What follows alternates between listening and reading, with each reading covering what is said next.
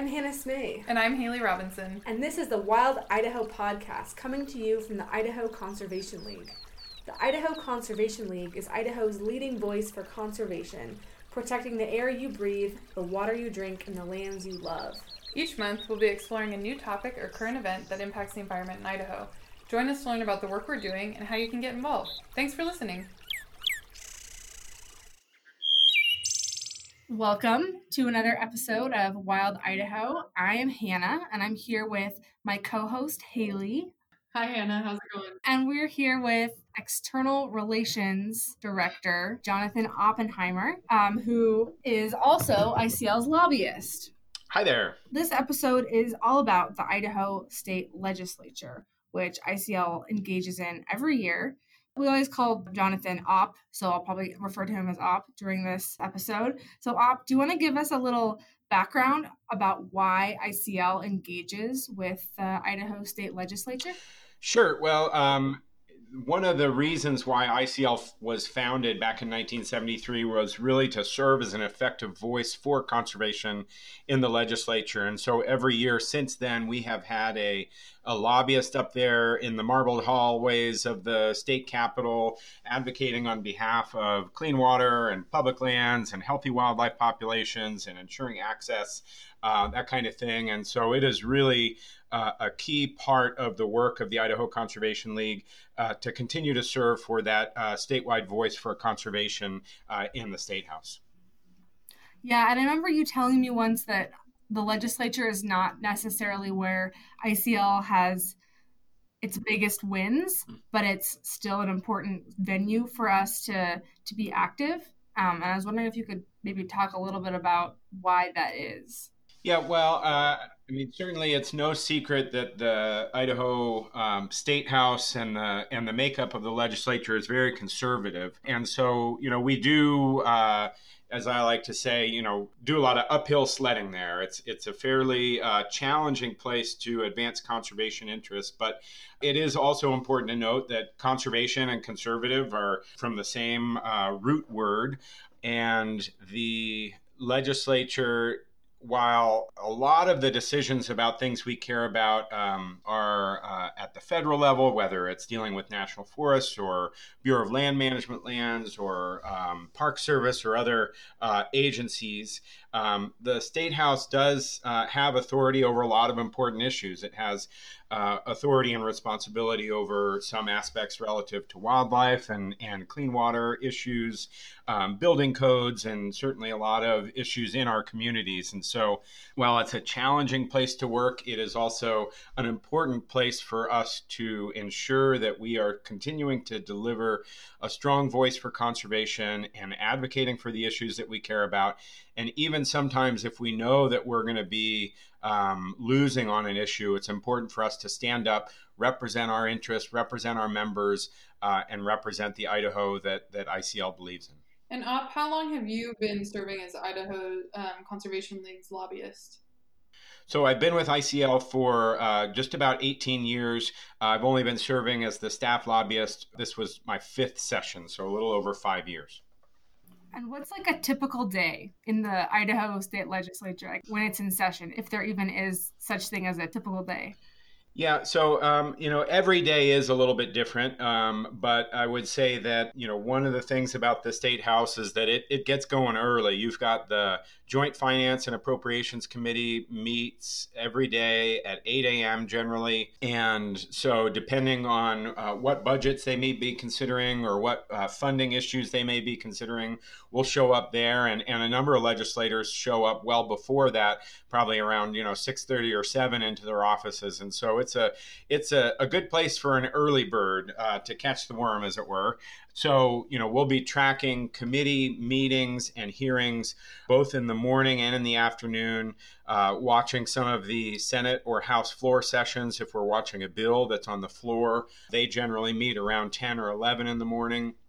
And then in the afternoons, we have committee hearings. And so in between that, and sometimes in the middle of that, we will have meetings with legislators to discuss specific legislation or concerns that we might have, and really coordinating with folks on both sides of the aisle and communicating with leadership in both parties and in both houses. And so, in addition to just keeping an eye on the legislature, what they're doing in committee and on the floor, we're also dashing back and forth to the office and posting information and tracking bills on our bill tracker, on our online bill tracker on our website, looking for engagement opportunities and putting stuff up on social media to encourage folks to contact their legislators. And so, and then in the midst of that, we're also doing research on some of the issues, because a lot of times going into a session, we might not be the experts, for instance, on no wake zones. That was something that came up early this session that we thought we'd probably be doing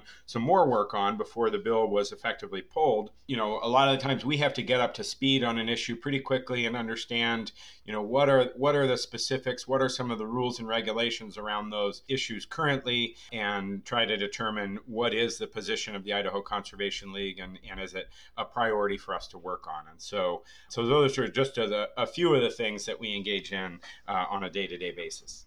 But there's also times in the past where there have been like very exciting like flashpoints in the legislature, like where there's been like big public lands rallies or outpourings of public engagement on conservation issues. And so what has to happen for some of those bigger legislative engagement opportunities to come about?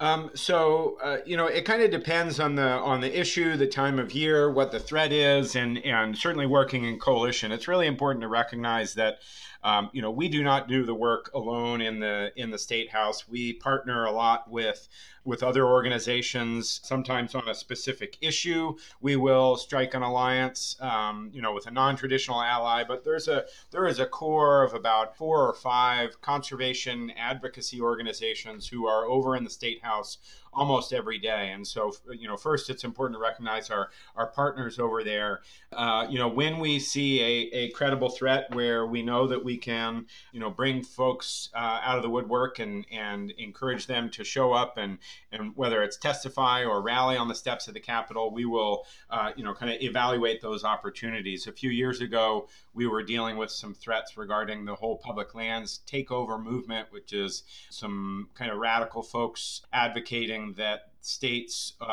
or private citizens seize control of federal lands, kind of as we saw with the Malheur standoff and the Bundy family down in Bunkerville, Nevada. And so sometimes we see those issues really catalyze public interest and public concern. And so we'll look for opportunities to turn people out at the State House. And public lands has certainly been one of those issues, I think, that cuts across political party, it cuts across economic, situations, it cuts across the whole state. And really, I think all Idahoans recognize and appreciate the value of public lands in our state and want to see that those lands remain public. And so that's one example that we saw where we really catalyzed some public interest. Another is related to climate change, and where we've seen that really pop up in the last few years has been in the context of the science standards for our K-12. And I'm happy to get into that a little bit later when we start talking about some specific issues that came up in the session this year.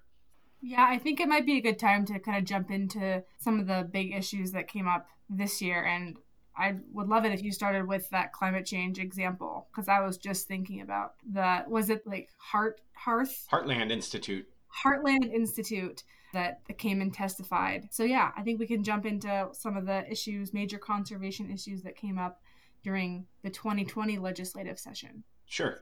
So the issue of climate change has been kind of touched around a little bit on the edges the last several years. We've had several years of debates over the inclusion of climate change and certain concepts in our education standards as part of the science standards that are approved by the Idaho State Board of Education and the Department of Education here in Idaho.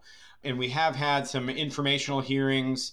And last year we had our first formal hearing on climate change in the Environment, Energy, and Technology Committee, where we heard about some specific impacts to the state of Idaho and to business interests in the state of Idaho.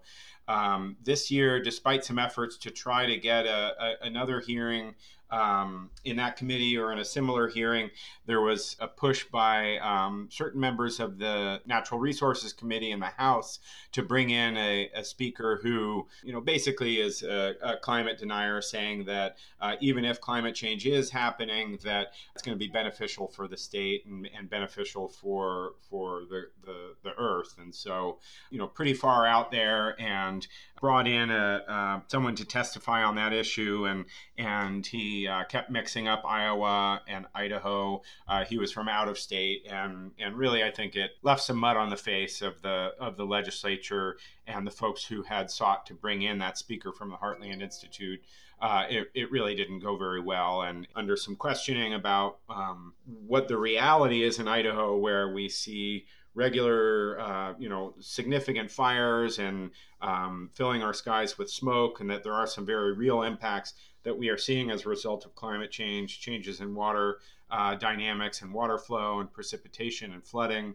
The speaker from the Heartland Institute struggled to demonstrate that climate change didn't represent a threat to the state of Idaho. And so then that issue came up later again as part of the science standards debate. The House Education Committee actually voted to strike the entire science standards, including climate change and including everything related to science, biology, astronomy, physics, everything from the science standards. And they also voted to remove the English language arts as well as the mathematics standards. And so really would have had a crippling effect on our state's education system.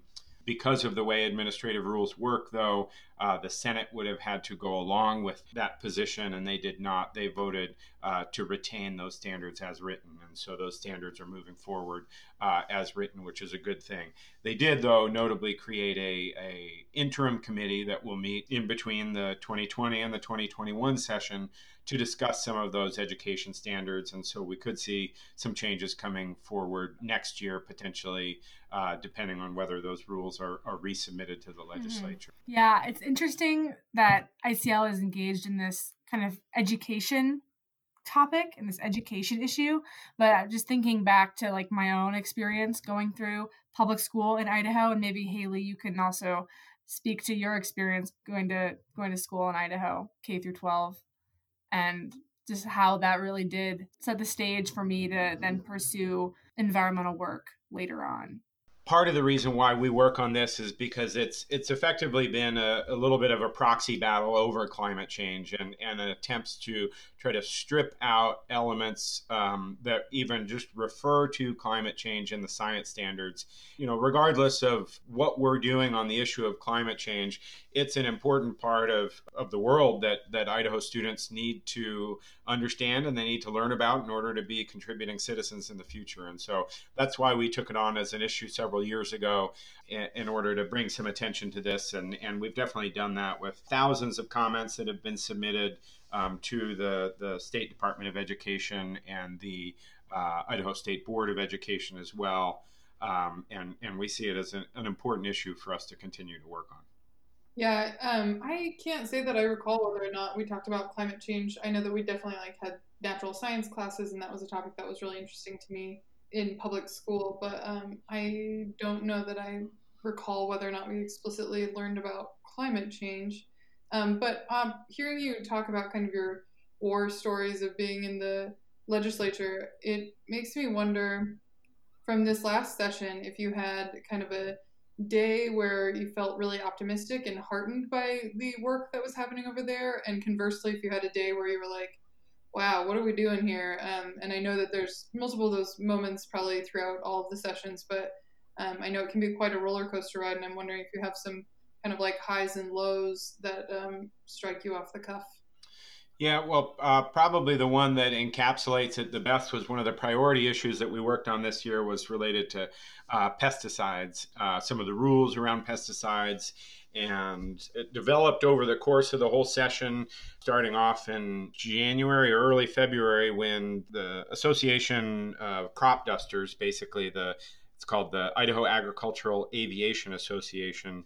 They raised concerns with some of the rules that had been submitted to the legislature around pesticide application, and in particular aerial pesticide application. And they were able to convince the House Agricultural Affairs Committee to strike out portions of the rule that helped to protect public health and ensure that citizens were notified and neighbors were notified in the event of aerial pesticide application in their regions. And so that was something that kind of came a little bit out of nowhere. And because this was what's referred to as a fee rule, that means that it charges a fee associated with it, then it only takes one side of the legislature, either the House committee or the Senate committee, to strike those rules. And so with no debate and no opposition from other public health or farm worker advocates, the House Agricultural Committee took that action and rejected those rules.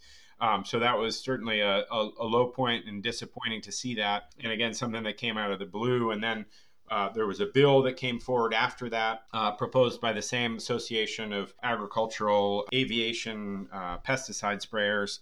And they were trying to weaken the existing statute by currently it's illegal to apply pesticides in a careless, faulty, or negligent manner, and it's illegal to use inappropriate or ineffective pesticides. Those are things that I think make sense to most people, and they understand what it's getting at. The Crop Duster Association, though, chose to try to strike out the words careless and faulty, and to strike out the words ineffective and inappropriate. And so it really would have weakened that existing statute that is important, again, for protecting public health and safety, and the safety of farm workers as well who work out in the fields. And so that was something that we did a fair bit of work on, and we're hopeful that we would make some progress. And we got a good Attorney General's opinion that Representative Toon had requested. And that helped to, I thought, solidify our argument and raise some concerns. But upon presenting that Attorney General opinion and explaining some of our opposition, that bill sailed through the House Agricultural Committee and sailed across the House floor. Luckily, we were able to coordinate with some other interested partners and stakeholders on the issue. And over in the Senate, it followed a very different course. We worked closely with Chairman of the Senate Agricultural Committee, Jim Guthrie, and were able to basically restore the language that had been struck by the House. The Senate committee sent it to the what's referred to as the amending order, which is where bills can receive amendments on the floor of the Senate. In this case, in the Senate, could be in the House as well. And the bill was sent there, and they restored the word careless, and they also restored the word inappropriate and ineffective, and really helped to bring back those public health and farm worker protections. And so we were encouraged to see that, and then saw that bill advance through. We took a neutral position on that because we weren't necessarily supportive of it, but also recognized all the work that went in to try to restore some of those protections for the public and for the environment.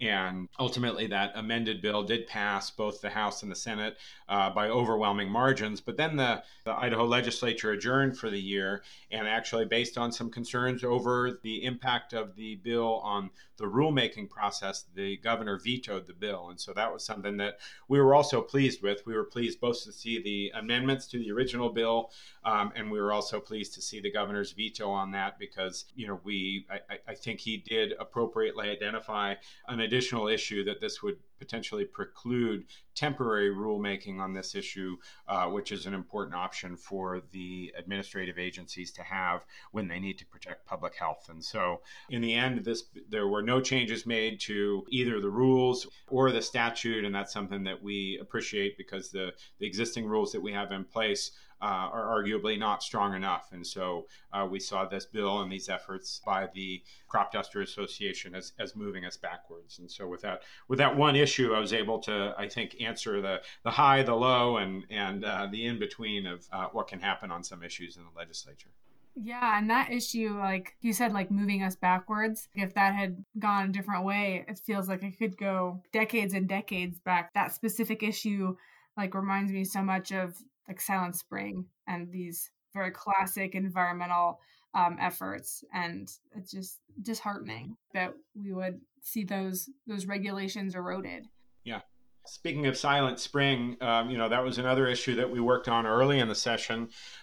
We worked with Senator Dan Johnson on a resolution that was calling attention to the fact that over 30% of our bird populations in North America have declined since 1970. So that is basically one out of every three birds that was flying around in 1970 is no longer flying around. And so, what Rachel Carson was talking about in Silent Spring when that was originally published really is something that we have seen come true, and that's unfortunately, really having an impact on pollination. It has an impact on insect control, and we worked with Senator Johnson, as I mentioned, on a resolution just calling some attention to that issue and encouraging the Department of Fish and Game to investigate and determine what were some of the causes and whether or not these same trends were being seen in Idaho and what we can do to reverse that.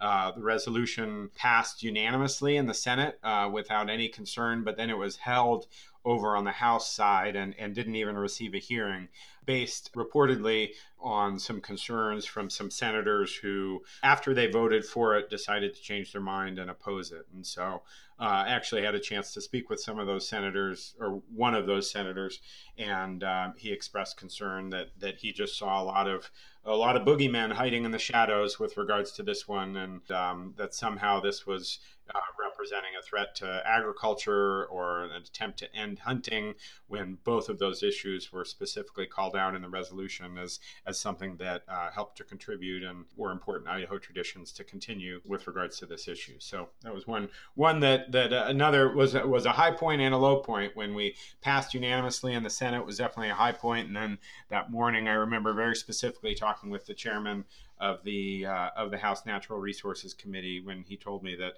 the bill would not be heard any further.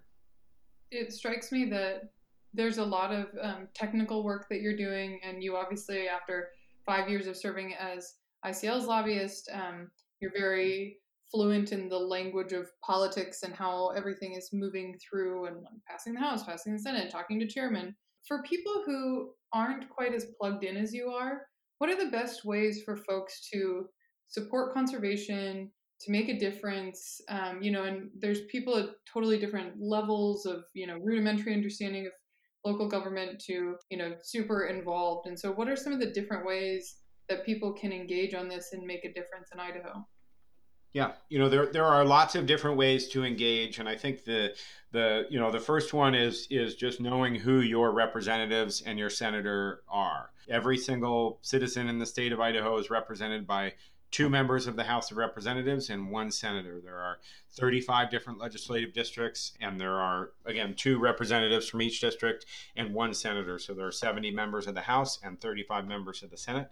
So the first thing is, regardless of whether you agree or disagree with your representatives, reach out to them and let them know what are some of the issues you care about. You can do that by phone. You can do it by email. All of that information on how to contact them is available at the website at legislature.idaho.gov. And so that's the first thing, is just know who your representatives are, because while you can certainly try to, reach out to other senators who don't represent you, they're not going to give you as much attention, as much credence. When you can let them know that you are a constituent and that you speak to other constituents and that you are active and engaged and care about these issues, it is, I'd say, the first most important thing is to know and reach out to and connect with your legislators.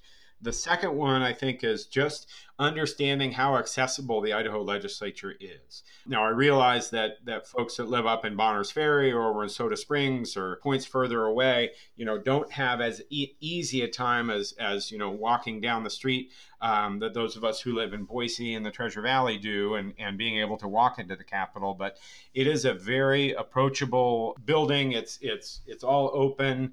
You can get in there. You can meet with legislators. They will give you the time of day. legislators are very accessible here in Idaho compared with many other places.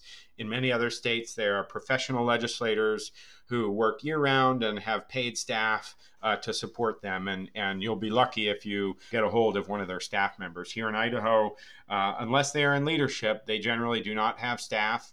And if you call up their office number, then they're the one who's going to pick up. And so political leaders in Idaho are very approachable when compared with many other states. And so just encourage people to show up, get familiar with the different offices and where people are and how to attend a committee hearing and how to testify at a committee hearing. In addition to being able to reach out and connect with legislators. Every committee hearing is open to the public. The agendas come out sometime just a few hours before the meeting, and so it helps to coordinate with a lobbyist or someone who is tracking those bills and those committee hearings closely, so that you can have a little bit more heads up. And that's one of the things that we do at ICL is make sure that our members and supporters know when important hearings are coming up, so that they can show up, they can attend, and they can testify. Also, you don't need any special training or certification in order to testify before the legislature. You just show up, sign up, and let on the sign up sheet note that you're interested in testifying. And then the last thing I would say is, just spending some time understanding where information is on the legislative website, again, at legislature.idaho.gov. And we try to make that easy for our members and supporters because we have a bill tracker that we keep updated throughout the session, keep up to date on what bills are moving through, what the status is, and where there are opportunities to plug in and support those proposals. Thanks, Op. Also, voting is a good one too. Sure. Yeah. That too. And on that topic of voting, it's important to recognize that based on the coronavirus this year, that the upcoming primary election that was scheduled for May 19th, this is important that this is not the presidential primary election that we had last month back in March of 2020. This is basically the primary election for everything but president. So that is going to be an absentee only election, which will be the first that we've ever held here in Idaho. Some of our adjoining states, I think Oregon, moved to all absentee voting all the time, if I'm not mistaken. And so that's going to be our first all absentee election. And so in order to vote in that May 19th primary election, folks need to make sure to submit their request for an absentee ballot. We've got information about that on our Facebook page, and we'll make sure to get it up on our website as well. And it was super easy. I requested my absentee ballot last week, and it took hardly any time at all. Mm-hmm. Yeah, I think this is maybe also the first time that you can do it entirely online as well to request that absentee ballot. Yeah, thanks so much for that, Op. That's a really good reminder. I need to request mine. I do want to say to our listeners, so we touched on a couple of the issues that came up in the state legislature this year. We touched on no wake zones and climate change, science standards and pesticides, and the bird resolution. And that's like 5 of many, many, many issues that we at ICL and OP specifically were tracking this year. And so to learn more about other issues and these issues we talked about, you can go to our website and check out our weekly blogs that OP posted every week about the legislative session. And you can dive way deep on our bill tracker as well. So there are lots of resources on our website for people to learn a little bit more about what was going on in the State House this year. Thanks so much, Op, for joining us. I appreciate all your stories and sharing with our listeners what you do in the winter months at ICL. Sounds great. I was happy to do it. Awesome. Well, thanks again for tuning in to another episode of Wild Idaho, and I hope that you all stay safe and healthy out there, and we'll see you next time. See you later.